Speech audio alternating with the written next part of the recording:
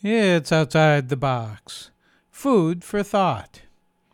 Today's topic is eating green. It's spring.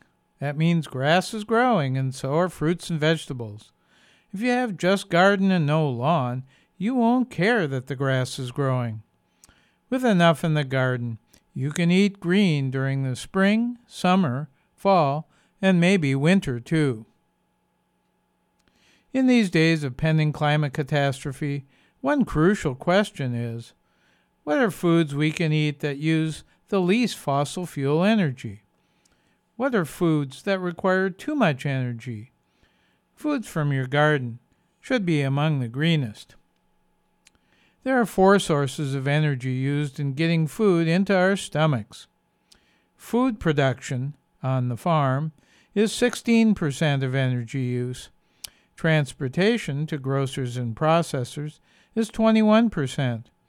Food processing, like turning wheat into bread, is 14%. And food handling in grocery stores and our refrigerators is a whopping 49%. That's right, almost half the energy of a quart of milk is used while it sits in a cooler at a food store or in our refrigerator before we drink it, or in disposing of the bottle or jug.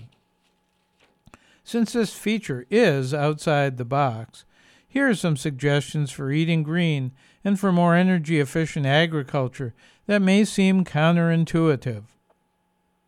Sometimes local food uses more energy if local storage is needed, or if it's grown in an electrically heated and lighted greenhouse, than food coming by boat or train, even from another continent.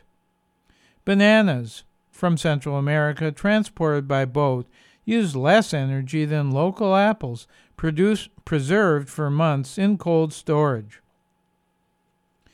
Local fresh eating in season is best, followed by eating food that's canned or dried, which is better than frozen, which is better than food, even fresh like berries, flown in from away. A full refrigerator, if you use one, is more efficient, so get a smaller one that will be full most of the time.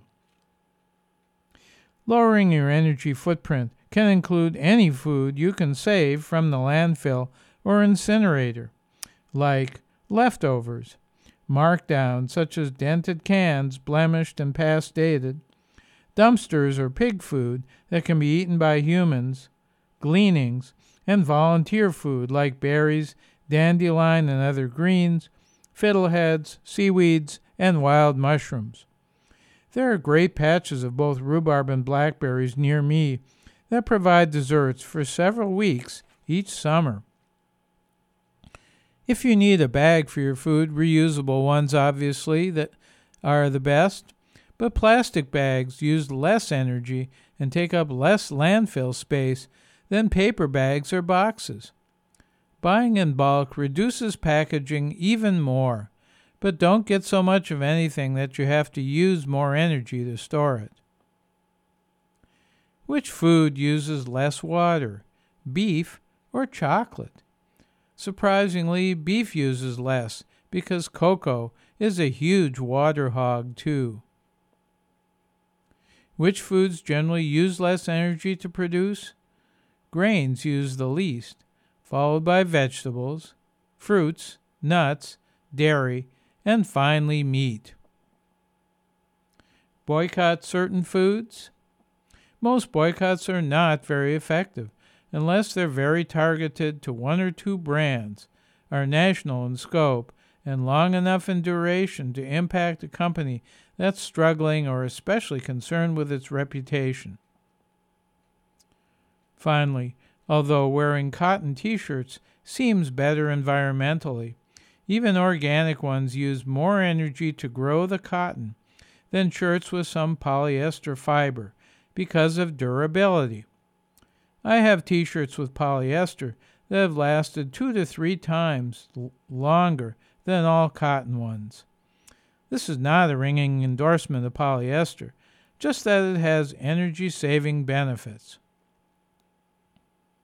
So, Don't make common sense assumptions about what uses more or less energy.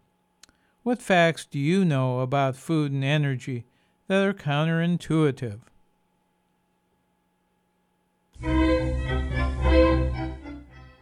I'm Larry Dansinger, trying to eat cheaply and energy efficiently, which don't always coincide.